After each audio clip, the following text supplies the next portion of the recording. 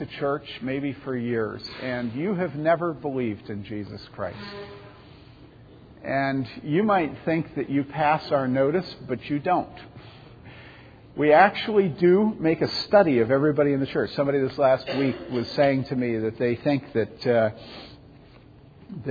in preaching, just the general truth from Scripture is what should be aimed at, and that we shouldn't preach to particular individuals, and then used an example of a time when they were spoken to in a very impolite and rude way from the pulpit about a very small thing, that it would have been much easier for the preacher to just go to them and say, hey, would you stop doing such and such, right? Well, there are times where it's inappropriate to be personal from a pulpit, but this is not such a time. And I plead with you this morning to use Terry as an example of the fact that midlife, old age, young person, Jesus comes to you in this service, and He says to you, as He said to those that He walked among when He was alive, He says, come to me, all you who are weary and heavy laden, and I will give you rest. Take my yoke upon you, and learn of me, for I am meek and humble of heart, and you what? You shall find rest for your soul. For my yoke is easy and my burden is light. And so I ask you this morning whether or not you are a Christian. Are you ashamed of the gospel of Jesus Christ? Do you believe in Jesus? Have you been baptized? Do you come to the Lord's table, and are you a member of the Church of Jesus Christ? Is this your hope? Is this your faith? It's not an intellectual thing. This last week I was asked to go again on WFHB and talk about creationism in public schools. And I didn't do it. Actually, it's this next week. I haven't answered yet. But I began to think about what I would say. Wait, I just did something. Keep my hand out of my pocket. I began to think about what I would say about the teaching of creationism in the public school. And the first thing I would say is that science does not have a corner on truth and knowledge.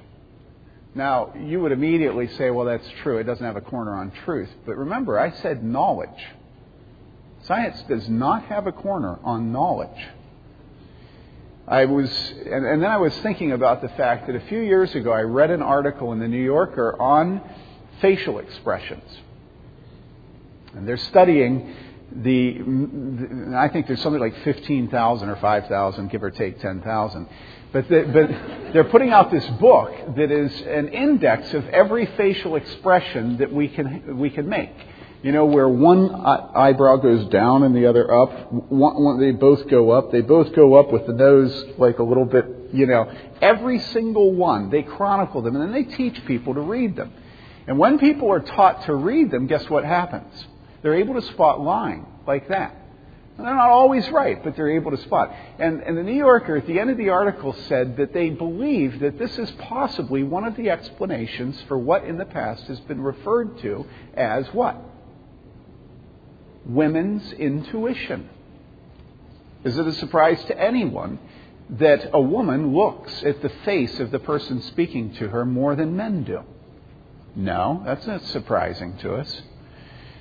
A few years before that, I was reading and found that, in fact, children sometimes do grow 1 and 2 inches in a single day.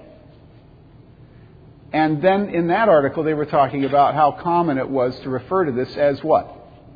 An old wives' fable.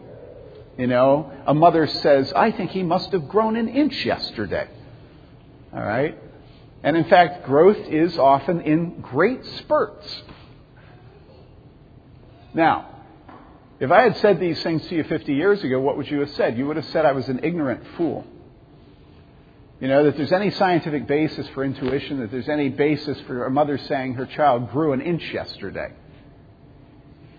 And so what happened? Well, all of a sudden, science gave legitimacy to our knowledge. And I despise that. I don't despise science. I don't despise knowledge.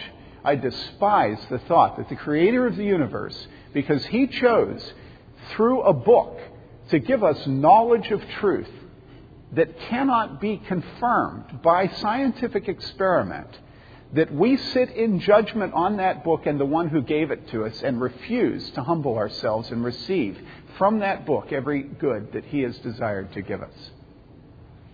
And so again, I say to you, do you believe in Jesus Christ?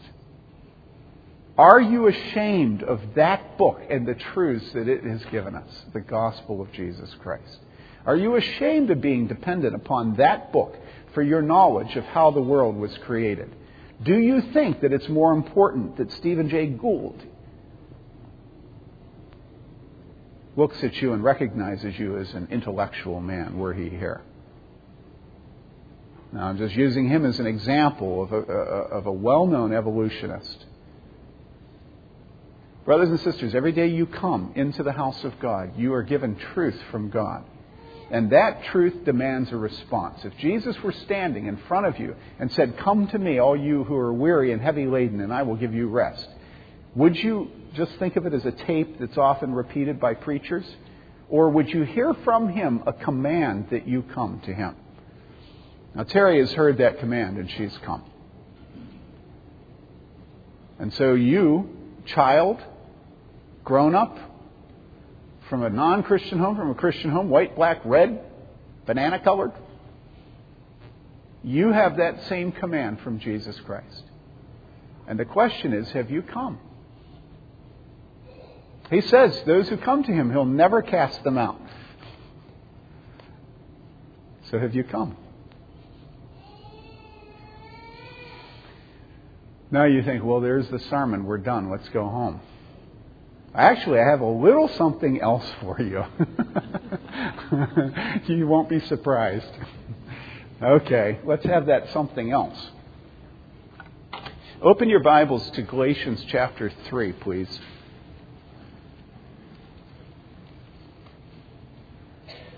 And by the way, one other thing, and this won't surprise you either. Some of you have an idol. And for me, it was a woman. Okay? Some of you, it may be a job, it may be a degree, it may be the idol of what your family and your friends think of you. Okay?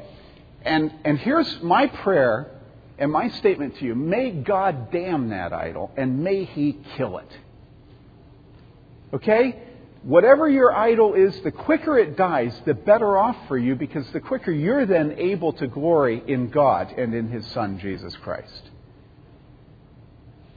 Moody, I won't quote often, but he says something that's very good, which is that God always finds the thickest wall of our hearts to bash through.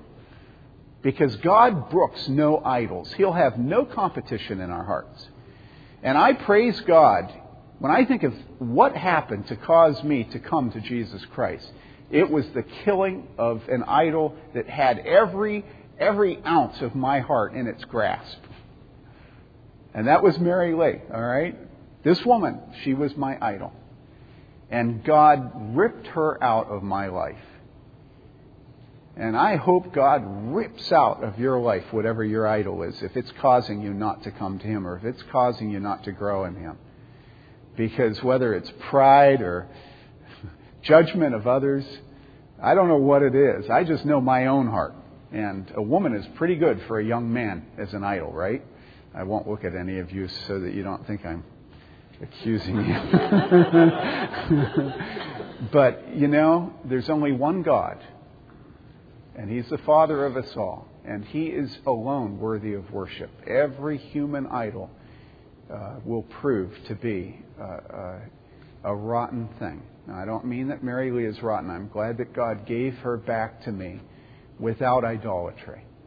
And she's a wonderful wife, but she's not God. And nothing is worth trading eternity for. Okay? Especially the respect of your peers at the university.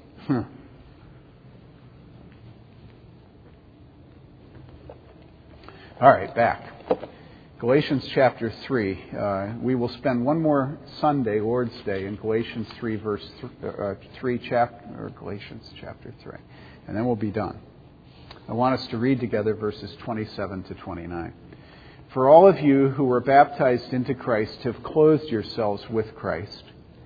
And there is neither Jew nor Greek, there is neither slave nor free man, there is neither male nor female, for you are all one in Christ Jesus. And if you belong to Christ, then you are Abraham's descendants, heirs according to promise. This is the Word of God, and it is eternally true. Now, we last studied this text 2 months ago, at the end of November. October, I think. And if you look at this text, we avoided it last time, but this time we are going to look at what is probably one of the most controversial verses in all of Scripture today.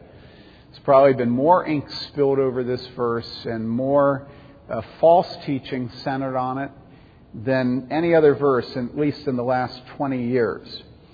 And that verse is, there is neither Jew nor Greek, there is neither slave nor free man, there is neither male nor female, for you are all one in Christ Jesus. There are many people who view this verse as a sort of biblical EEO warning. The kind of warning that you see posted on the employee's bulletin board at work, that's supposed to scare management and to comfort the workers. And these EEO warnings are on the bulletin boards in applications for employment. They can appear in the real estate section of the Herald Times classified ads. And they all come out of the Civil Rights Act of 1964. And I want to read a little bit from the Civil Rights Act of 1964, from which we get all these EEO, Equal Employment Opportunity, and other real estate warnings.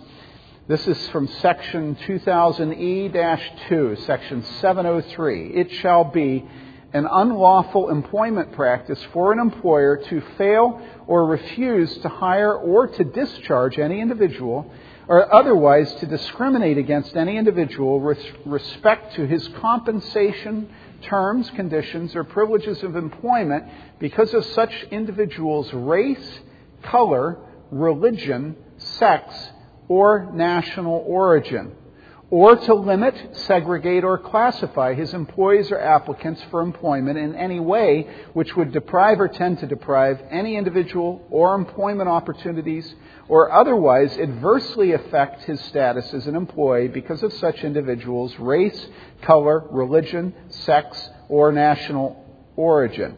It shall be an unlawful employment practice for an employment agency to fail or refuse to refer for employment, or otherwise to discriminate against any individual because of his race, color, religion, sex, or national origin, or to classify or refer for employment any individual on the basis of his race, color, religion, sex, or national origin.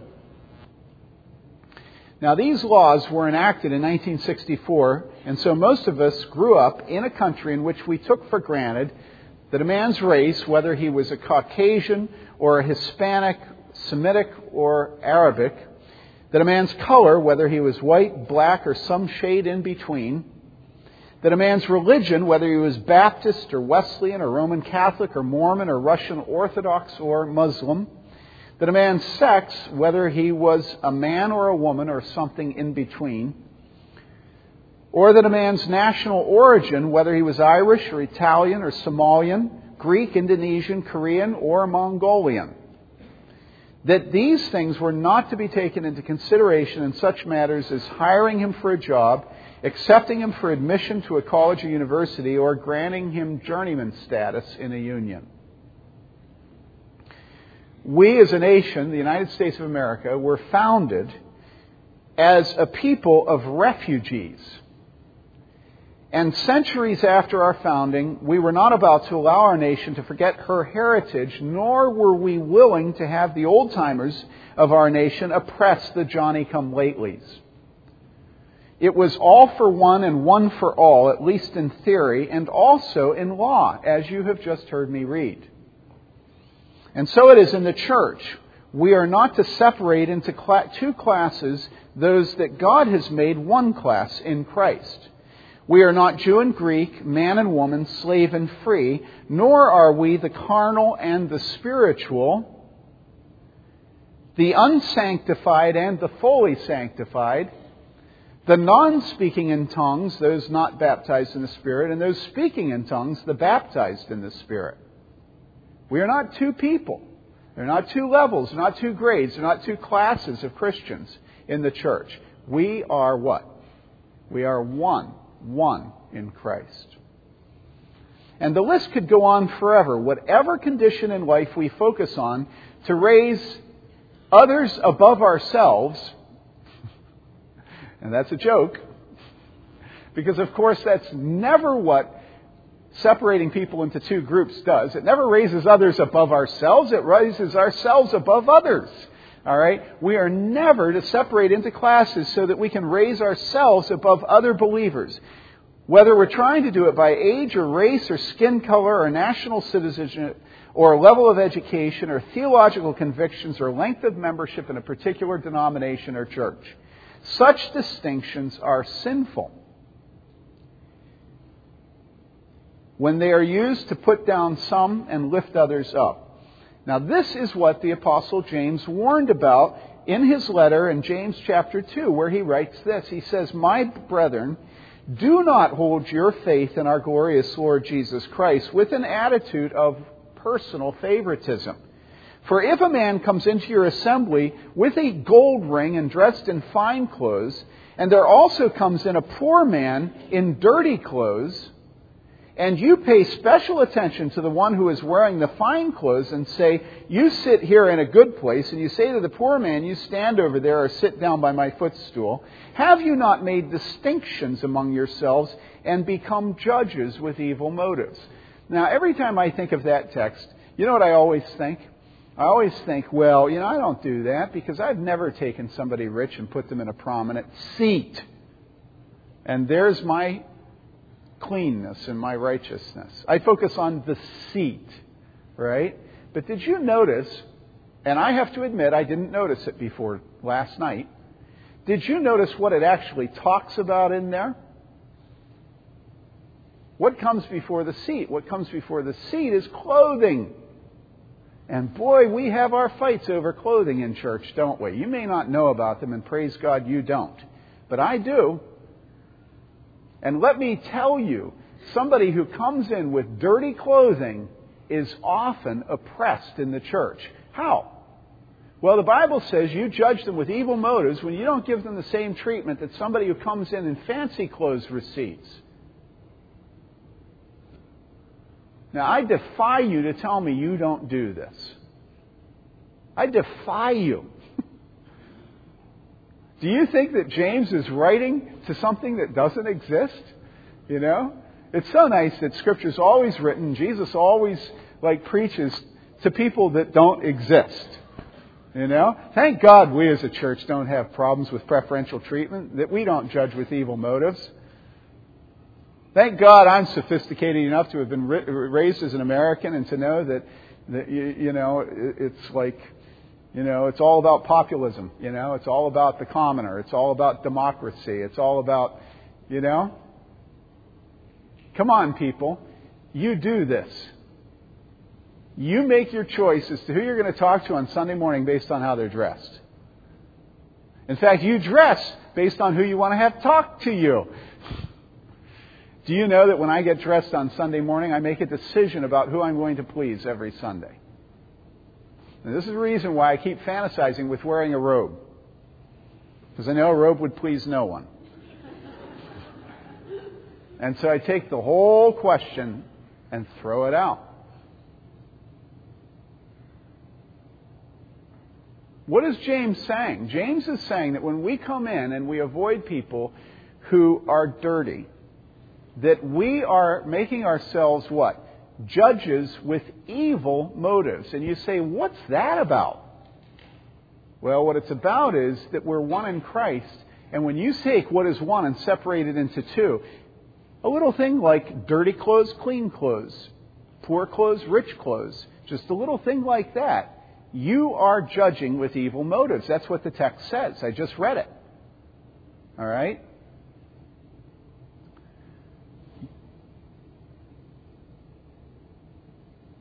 Listen, my beloved brethren, James continues, did not God choose the poor of this world to be rich in faith and heirs of the kingdom which He promised to those who love Him? So why would we as a church want rich people?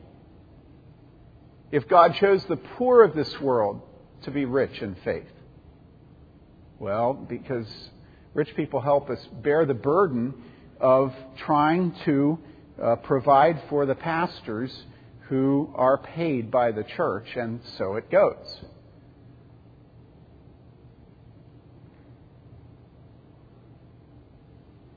But listen to what James says, and it's the Holy Spirit speaking. Did not God choose the poor of this world to be rich in faith and heirs of the kingdom which He promised to those who love Him? But you have dishonored the poor man. I'm just reading from the Bible. Is it not the rich who oppress you and personally drag you into court? Do they not blaspheme the fair name by which you have been called? If, however, you are fulfilling the royal law according to the Scripture, and here's the royal law, you shall what? Love your neighbor as yourself.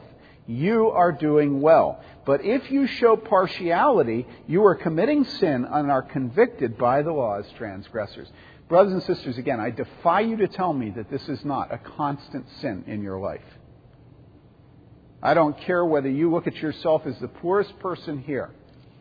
If you had to choose between, and last night we had an interesting discussion of how many of us would use a towel used by different individuals.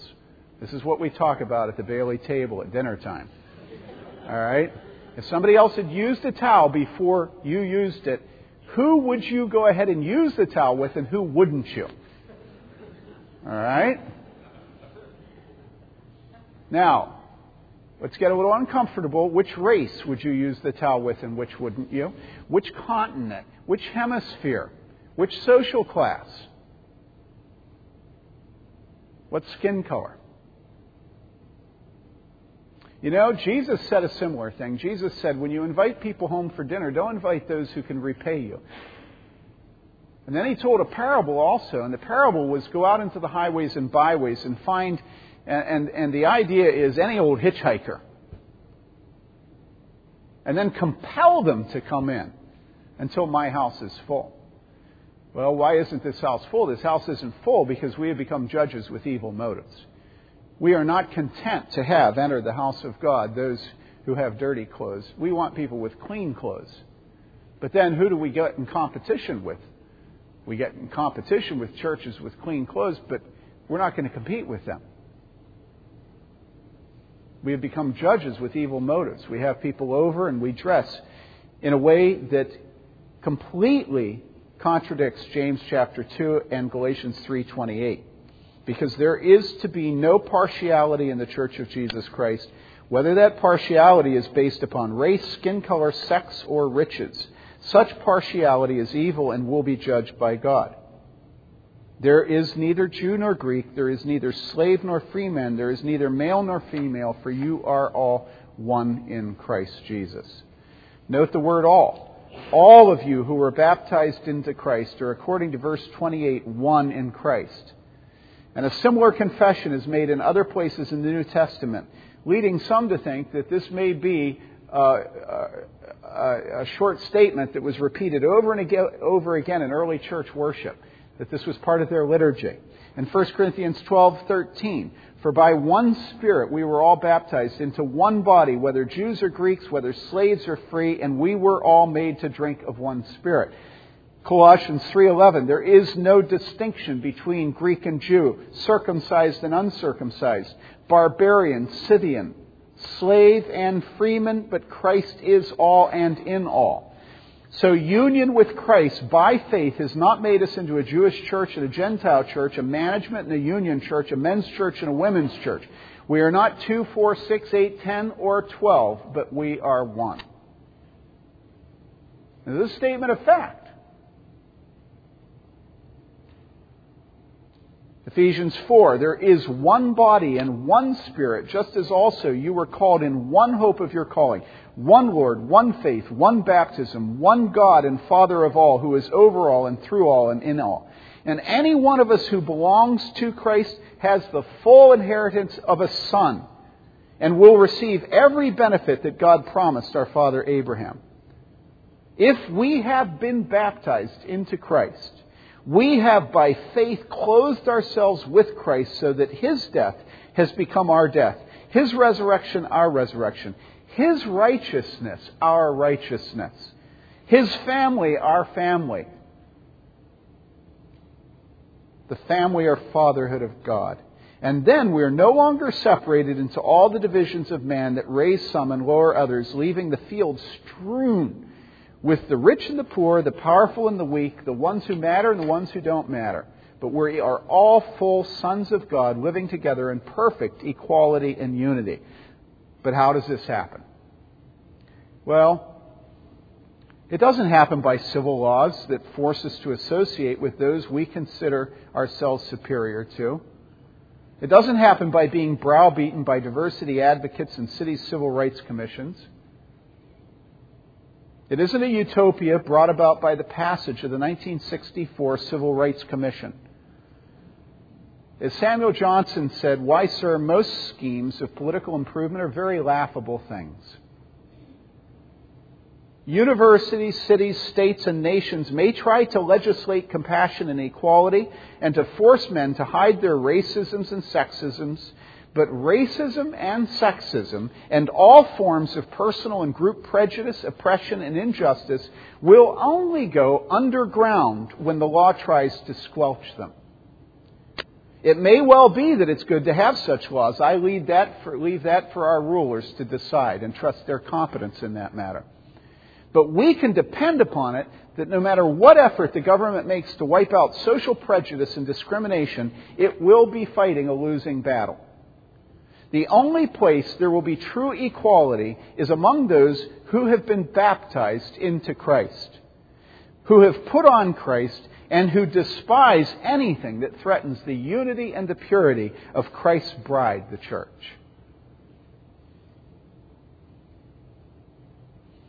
Now, this talk is radical and it is revolutionary. Christians are the model for the French Revolution, whose motto was liberty, equality, and fraternity. But did the French get what they sought?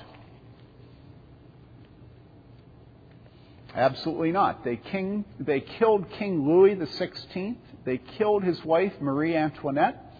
And they killed about 15,000 others with the guillotine. And then, a century and a half later, their Vichy government collaborated with Hitler in his massacre of the Jews, deporting 70,000 Jews to Germany. And what of our own United States? The Statue of Liberty has this poem inscribed on her pedestal. Quote, "Not like the brazen giant of Greek fame, with conquering limbs astride from land to land, here at our sea-washed sunset gate shall stand a mighty woman with a torch, whose flame is the imprisoned lightning, and her name, Mother of Exiles. From her beacon hand glows worldwide welcome. Her mild eyes command the air-bridged harbor that twin cities frame. Keep, ancient lands, your storied pomp, cries she with silent lips. Give me your tired, your poor, your huddled masses yearning to breathe free, the wretched refuse of your teeming shore. Send these, the homeless tempest-tossed, to me. I lift my lamp beside the golden door."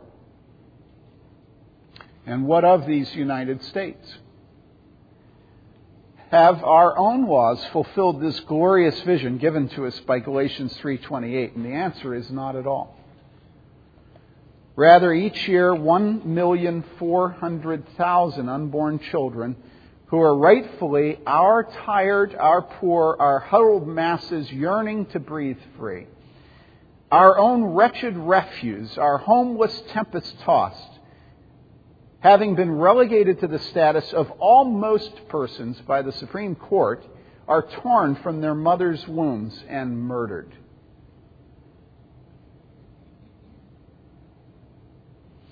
Whatever nation we consider, France, Germany, the Soviet Union, the killing fields of Cambodia, China, Rwanda, Zimbabwe, the legislation of liberty, equality, and fraternity has been a laughable thing. The rock band The Who summed it up well with the lyrics of their song, "Won't Get Fooled Again." We'll be fighting in the streets with our children at our feet, and the morals that they worship will be gone. And the men who spurred us on sit in judgment of all wrong. They decide, and the shotgun sings the song. I'll tip my hat to the new Constitution, take a bow to the new revolution. Smile and grin at the change all around. Pick up my guitar and play just like yesterday, and then I'll get on my knees and pray we don't get fooled again. The change, it had to come. We knew it all along. We were liberated from the fold, that's all, and the world looks just the same, and history ain't changed, because the banners, they're flown in the next war. I'll tip my hat to the new Constitution, take a bow for the new revolution, smile and grin at the change all around. Pick up my guitar and play just like yesterday, and then I'll get on my knees and pray we don't get fooled again. No. There's nothing in the streets looks any different to me. And the slogans are replaced by the by. And the parting on the left are now the parting on the right. And the beards have all grown longer overnight. I'll tip my hat to the new Constitution, take a bow for the new revolution, smile and grin at the change all around, pick up my guitar and play just like yesterday, and then I'll get on my knees and pray we don't get fooled again. Then the long scream. And then the final lines, meet the new boss, same as the old boss. And that's where the song ends. You could repeat any number of songs that have been done in contemporary music. And what about the revolution? It's the same old thing. Meet the new boss is the same boss. But you know something? There is another revolution. And that revolution is called the Kingdom of God. And that revolution is led by the only true revolutionary that this world has ever seen. He was the one who taught us to not oppress the poor by becoming poor himself. He was the one who returned to Galilee in the power of the Spirit, Luke 4, and news about him spread through all the surrounding district, and he began teaching in their synagogues and was praised by all. And he came to Nazareth where he had been brought up, and as was his custom, he entered the synagogue on the Sabbath and stood up to read.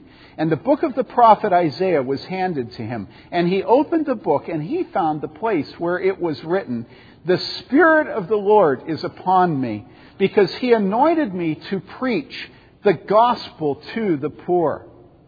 He has sent me to proclaim release to the captives and recovery of sight to the blind, to set free those who are oppressed, to proclaim the favorable year of our Lord." And he closed the book, Jesus, and gave it back to the attendant and sat down. The eyes of all in the synagogue were fixed on him. And he began to say to them what? He said, "Today, this scripture has been fulfilled in your hearing." Brothers and sisters, it's not that our nation is wrong to desire a revolution. It's not that it's wrong to desire that each according to his ability, to each according to his need. This was the early church. But remember, the Bible teaches us that it is when we are in Christ that these things happen. Anybody that uses Scripture as a new form of political economy is a fool, because they're trying to change hearts without the Holy Spirit. They're trying to make righteous outside of the righteousness of Jesus Christ. It can't happen. The only way you can have a happy marriage is if you say to your wife at the beginning of every year, Philippians 1 promises that the work that God has begun in my heart, He will bring to completion. I have nothing on my own to give you, dear wife. I only have the promise of God that one day you will see me change because the Holy Spirit indwells me. And that day, when we're in the presence of God, I will be complete. I will be holy. You will no longer see the sin that you have to see in me day after day as a struggling Christian. This is revolution. This is radical life and living. And so, I ask you whether or not you've gotten with the project. Have you turned away from all the schemes of political improvement that are in this world? Have you turned away from all the economic theories and all the means that we think we have through legislation, through code, of enforcing associations that sinful men don't want to do? You know, have you turned aside from all your feelings of superiority at those who struggle with same-sex attraction? Have you turned aside from your pride and your wish to raise yourself above people in the southern hemisphere, people in France, people who live on the other side of town, people who are in frats, people who are in sororities, people who go to Campus Crusade, people who are Arminians? You know, do you repent of that, and do you show in your life that we are one in Christ? Now, about this point, some of you are thinking, well, does this mean that all distinctions are done with? And the answer is no. And this is why this is such a conflicted and controversial verse. There are many, many people today who say that this verse is teaching us that there ought not to be any difference between slave and free, and that's why we had the Civil War. There ought not to be any difference between Jew and Greek, and that's why Paul had to write Galatians and get rid of all these people that said you had to get circumcised to be a Christian. There ought not to be any difference between male and female. But the difference between those three things, I've explained what the sameness is. Status is exactly the same. We are one in Christ. The difference between those three things is one of them happens to be a God-ordained and created distinction. In the Garden of Eden, there weren't Jew and Greek, there weren't slave and free, but there were male and female. And so from the very beginning of the creation of man, He has ordained a distinction. Now, anybody that's been married knows that distinction doesn't mean that a husband is better than a wife. But it does mean that the husband is to lead the wife. It doesn't mean that the husband's better than the wife. It does mean that the husband's to lead the wife. It doesn't mean that the husband is better than the wife. It does mean that the husband is to lead the wife. It doesn't mean that the husband is to oppress the wife. It doesn't mean that the wife is supposed to rebel against her husband. But it does mean that the husband is to lead the wife. Now, that's not a complicated thing. 2,000 years of Christians understood it. Why do we have such trouble today? You know, do you really want to become an androgynous being devoid of sexuality? Because, I mean, that's what the Civil War was about. We no longer have slaves and free. That's what the church is about. We no longer have Jew and Greek, right? None of us were circumcised to become Christians. You really want to just sort of flip a coin and decide what sex you're going to marry? Even those of us that are tempted by same-sex intimacy are not going to all of a sudden say, well, I'm going to embrace my inner demons. No, the Bible says that we're to repent of all sexual sin. And so sex is good when according to God's created order. But does it mean that because God still ordains a distinction between male and female and who we marry and how we live together, that distinction should permeate the church and we should divide into men and women in the church? No. Does that mean that men should look down on women? No. No, 1,000 times no. And in this church, the important thing for us is that we are committed to not using our manhood to oppress and to belittle women. It's almost as if when you fight for the biblical truth, you have a tendency to go overboard in that direction and not to love women. But may I remind you that you came from the womb of a woman. May I remind you that Eve is your mother. May I remind you that Jesus Christ himself was resident in the womb of a woman. And that forever, if there were any question, has dignified the fairer and, yes, the weaker sex. Galatians 3:28, are we going to live it? Let's pray. Father, we